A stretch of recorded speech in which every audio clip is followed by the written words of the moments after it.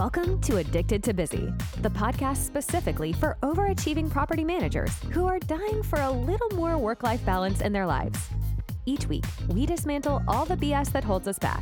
You'll learn how to nix those tricky, self-sabotaging habits so that you have the time, energy, and motivation to create what you really want in life. If you're looking to shift from overcommitted to overjoyed, this is the podcast for you. Let's do this. Now, your host, Anna Haviliana. Hello, everyone, and welcome back to the Addicted to Busy podcast. I just returned this past week from giving a presentation all about managing distractions to a group from Lincoln Property Management Company, and it was a blast. I love any opportunity to geek out on organization, efficiency, managing distractions, being more of an efficient property manager, or just human in general. Now, normally when I speak to a large group of people, I typically don't know anyone because oftentimes I'm traveling or speaking to associations. And so it's pretty frequent that I don't know anyone in the room. But this time I got to speak in Minneapolis, which is where I spent most of my career. This presentation was very special to me because I was in the room with 4 women who were with me when I started as a baby in property management as a leasing agent. And there were 2 people in the room in particular who they were my manager and my asset manager for, I think, 4 years or pretty close to 4 years. And so they really poured into me over the years, and they mentored me and they taught me and they guided me as I learned the ins and outs of this very, very crazy industry. And they also saw me when I was at my worst. So to have these 2 individuals in the audience meant a lot to me because everything that I share here on the podcast isn't necessarily my own ideas. I mean, a lot of it was learned through my own trial and error and human experience. But a lot of what I shared is all of the great advice and lessons that I learned from the amazing people who mentored me. Now, these 4 individuals that I was telling you about, these women are absolute powerhouses. They are amazing managers. They are amazing moms, amazing humans. And I was simply blessed to have the opportunity to work around them. These women stand up for each other. They talk each other up, and that makes a world of a difference. When you feel like you are supported and celebrated, that affects how you feel when you walk into an office. And that's a big part of why I loved working with them so much, and also why I was able to do what I did, because they instilled belief in me when I wasn't entirely sure that I could do it. They witnessed a lot of my firsts in property management. And while every fiber in my body was telling me, I don't know if I can handle this, I don't know if I can do this another day, they assured me that I could. Anyway, I am riding on a high after coming back from that presentation. If you are looking for a speaker for your organization or for your manager's meeting, reach out to me. I would love to come and work with your group and share these tools because I'm very passionate about helping people balance their work with their life and their health.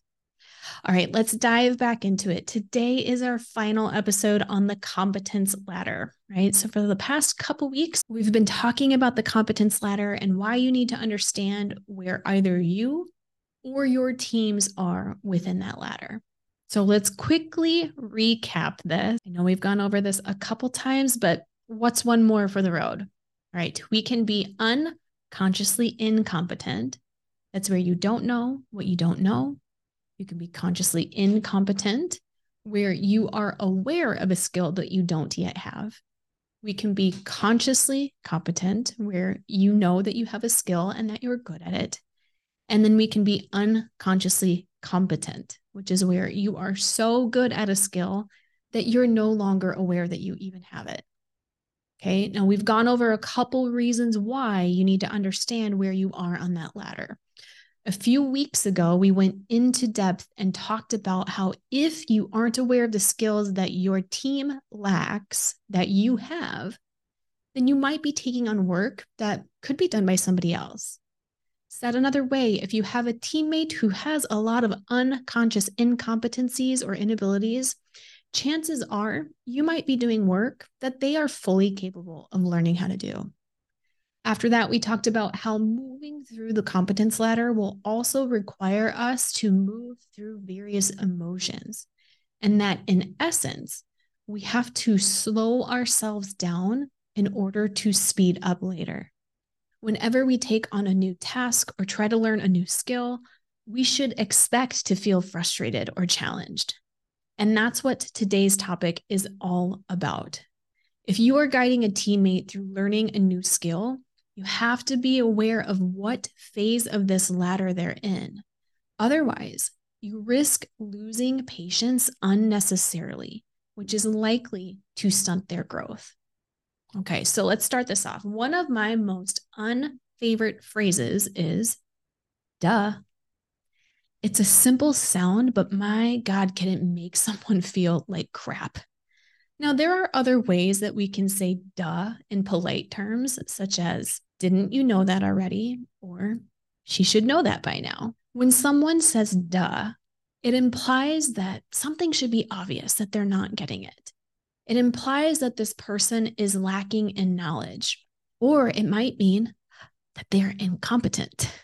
Now, I am going to give a tiny little footnote here that duh is often a phrase commonly used by teenagers to deflect absolutely anything that their parents say. And sometimes we say duh in a joking way to cover up a brain fart. Those examples aside, when we imply that someone should know something, we're not taking into account that they've had a very different lived experience than we have. Whether we're teaching a subordinate something new, or whether we are learning from our superiors or our colleagues, we have to make space for the fact that we're all coming from different backgrounds. For example, I have worked alongside property managers who have degrees in business or finance. I've also worked alongside property managers who have art degrees or no degrees at all. We are all at different stages in our journey. Now, it is not necessary for you to know someone's full background in order to teach them. However, it is necessary for you to drop the assumption that just because someone is in a specific position, that they should know absolutely every single nuance about it. I've seen this play out before, and it's likely that you have as well, where a new employee is brought in from outside the company and an internal candidate was passed up for the role. Now, the internal candidate is obviously let down or disappointed that they didn't get the position. And then at the first sign of a mistake or of a knowledge gap, they pounce. They say things like, why did they get hired if they don't know what they're doing? Or shouldn't someone in that position know that already? Or what do they do all day anyway? Right now, perhaps that new hire does need to know about how to complete the specific task, or maybe they did make a mistake. But that one mistake that they made or that knowledge gap that they have doesn't technically mean that the whole person is unfit for the job. Right? Even worse, this type of attitude just drags everyone down in the office. Even if you think you can hide your judgment of other people, they likely feel it from you in one way or another. And even if you say nothing to that person in particular, if you've spoken about it to somebody else, you're still not feeling a supportive environment. This gets worse when we start comparing people against each other. Imagine that you have a leasing agent who is super hesitant to complete their follow-up. And then imagine you have another leasing agent who isn't. Listen, we all know that follow-up significantly increases an agent's closing rate. But sometimes teaching new leasing agents to complete their follow-up is just about as fun as getting a tenant to pay their past due rent balance. Now, one agent might have no issue with follow-up because they had a background that supports it. Maybe they were involved in debate team in high school, so they were super comfortable talking to people and handling objections. Or maybe they're just naturally outgoing And so their people skills are one of their unconscious competencies. On the flip side, maybe the agent who isn't doing their follow-up has never really been in a situation where they could be judged. Maybe their skill set is in numbers and financials, but they simply don't have any exposure to rejection that the former agent does. This does not imply that they can't get better at it. It just means that it's an incompetency that they're going to have to work on. And as we learned last week, when faced with a new skill to learn, that agent is likely going to have to process various feelings along the way. Comparing these two agents against each other out loud, it doesn't really get us anywhere. Again, we all come from different backgrounds with different skill sets. Comparing one agent against each other doesn't change the fact that you still have to mentor both of them to one degree or another. The reality is that one agent's performance has nothing to do with the others. They will each have their own strengths and weaknesses that we're going to have to mentor, and they're each going to get the opportunity to step up to the plate and see if they rise to the challenge. Like I said, no matter what the skill is, if it's a new skill that we're learning, we're going to have to be able to process various feelings along the way. I talk about this a great deal in episode number 24 called Feelings Don't Hold You Back, They Drive You Forward. And I'll link this in the show notes so that you can pop back and take a listen. Actions are driven by emotions. In fact, the whole biological purpose of emotions is to get us to take action or inaction of some kind. Our brain is obsessed with staying alive. Even though we're no longer living as cavemen, our amygdala, which is the portion of the brain that controls the fight, flight, freeze, fawn response, our amygdalas are still going wild trying to sort out the various threats to our existence. Even if you're not fully aware of the emotions that you are experiencing, that doesn't mean that your emotions aren't at play. Feelings are simply vibrations in our bodies that are created by the sentences that we think in our brains. Feelings drive us to take action, but they can also drive us to not take action. There's a false belief that emotions hold us back, but again, the whole purpose of emotion is to drive our actions. Understanding emotions is a powerful skill. And your level of understanding your own emotions can either hinder you or it can propel you forward. Now, unfortunately, there is a stigma in the corporate world that implies that emotions and the expression of them is weak or unattractive.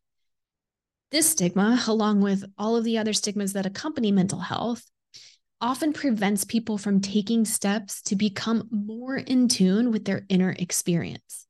Now, let me be clear here. When I say understanding your emotions, I do not mean reacting to emotions or being emotional. Understanding your emotions means that you know their purpose and you know how to effectively channel emotion in positive ways. Part of your job as a manager is A, to identify your team's knowledge gaps, and then B, help them traverse it. And you cannot help them traverse that gap if you do not give room for the whole human experience. And that includes giving them space to grow. Growing is hard. It hurts. It's uncomfortable. That's why they call it growing pains. But remember what I said earlier about my mentors in Minnesota. They instilled belief in me when I wasn't sure I could do something, because they had all gone through it before, because they knew that once I figured it out, that I would calm the heck down and get to work. I am so excited for this week's journal prompts, and I'll give you a little preview of it in the episode here. This week, what we're going to do is I want you to make a list of all of the skills, tasks, and concepts that you had to learn in order to get you into the position that you're in today. Now, this list that you made, it required you to face various challenges and various fears, but you have likely forgotten most of that because now it's an unconscious skill that you have. What you're going to do is pick one or two of those tasks and write a letter to someone who is learning this skill for the first time. Or you could even imagine writing a letter to your past self. What I want you to tell them in this letter is I want you to be honest about all of the doubts you have. In what ways were you questioning yourself, self-doubting, wondering if you would be okay?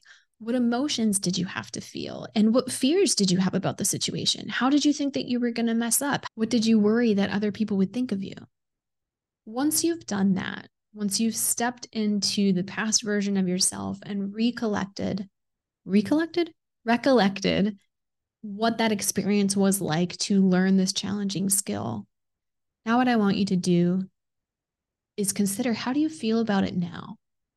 Now that this skill, this task, or this concept that you know, now that it's easy for you, what is possible for you now because you have it? Tell yourself, why was it worth it to go through the pain of learning? I absolutely love this exercise because it gives you a chance to connect with your past self. I love property managers dearly, but they are horrible at celebrating their wins and giving themselves pats on the back. And this exercise will kind of force you into it. You should feel amazing after you write this letter, or letters, plural, if you decide to do more than one task or skill. Once you do it, you've also equipped yourself to coach your team with a deep level of compassion and understanding. When you allow yourself to slow down so that you can teach someone how to do something, you're going to save yourself hours of work in the future once they know how to do it. And when you can teach that person with patience and understanding and compassion, you're going to have a better chance of building a stronger relationship with this person, and also likely help their chances of being successful. Too many people run into feelings of anxiety, overwhelm, or confusion, and then they just run the other way. But if you can help this individual see that those emotions aren't anything to fear, and in fact, they're part of the process, they will be more likely to try. One of the reasons why I wanted to write this episode was partially because of a stupid Facebook comment. I think most of you probably found this podcast by way of Facebook or an Instagram ad. And it was probably, I think it was a year ago, I was promoting a webinar about learning how to set boundaries.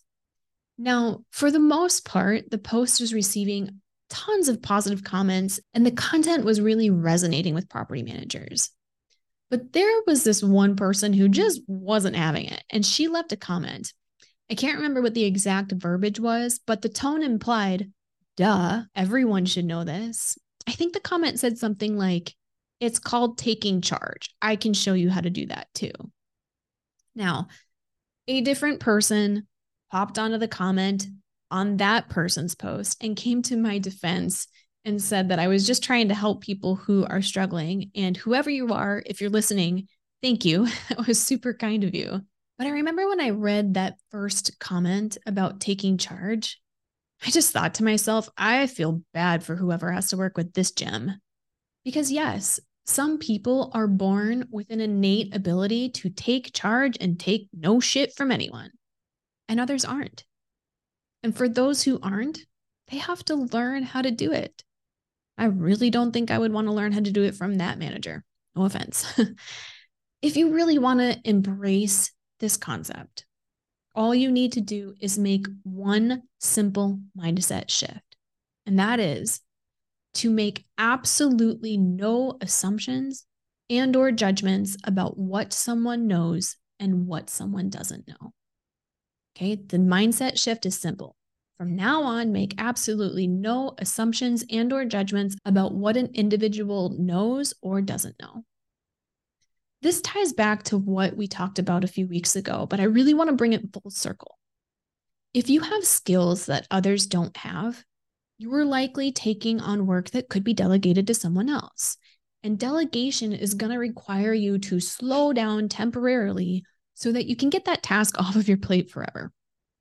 Learning any new skill is going to require emotional effort for all parties involved, both the teacher and the student. But if you decide to do it, you have an opportunity to support someone in their growth and help them increase their value as an employee. So how do you do that? You do that by taking note of all of the amazing managers in Minnesota who taught me the invaluable skill of talking everyone up and holding belief in others until they can believe in themselves. All right, everyone, we are done this week. Did you miss the From Busy to Balanced mini workshop?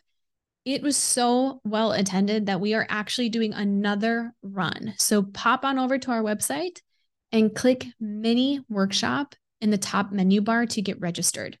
I have done my best to condense the workshop down to 30 minutes of the essentials.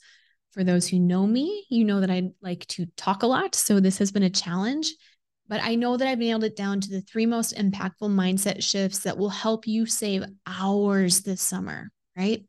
In this workshop, we are going to talk about number 1, the multitasking myth and why focusing on one task is the key to success.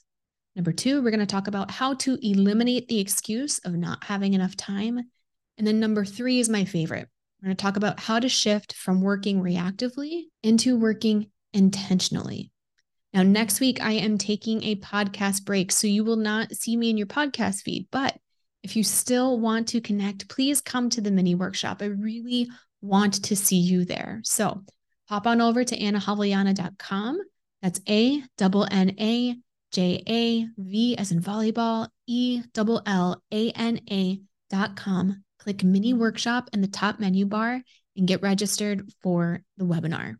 All right, everyone. I love you. Keep going. Thanks so much for tuning in to this episode of Addicted to Busy. If you're enjoying the show, please feel free to rate, subscribe, and leave a review wherever you listen to your podcasts. This helps others find the show, and we greatly appreciate it. Thanks again for tuning in, and we'll catch you in the next episode.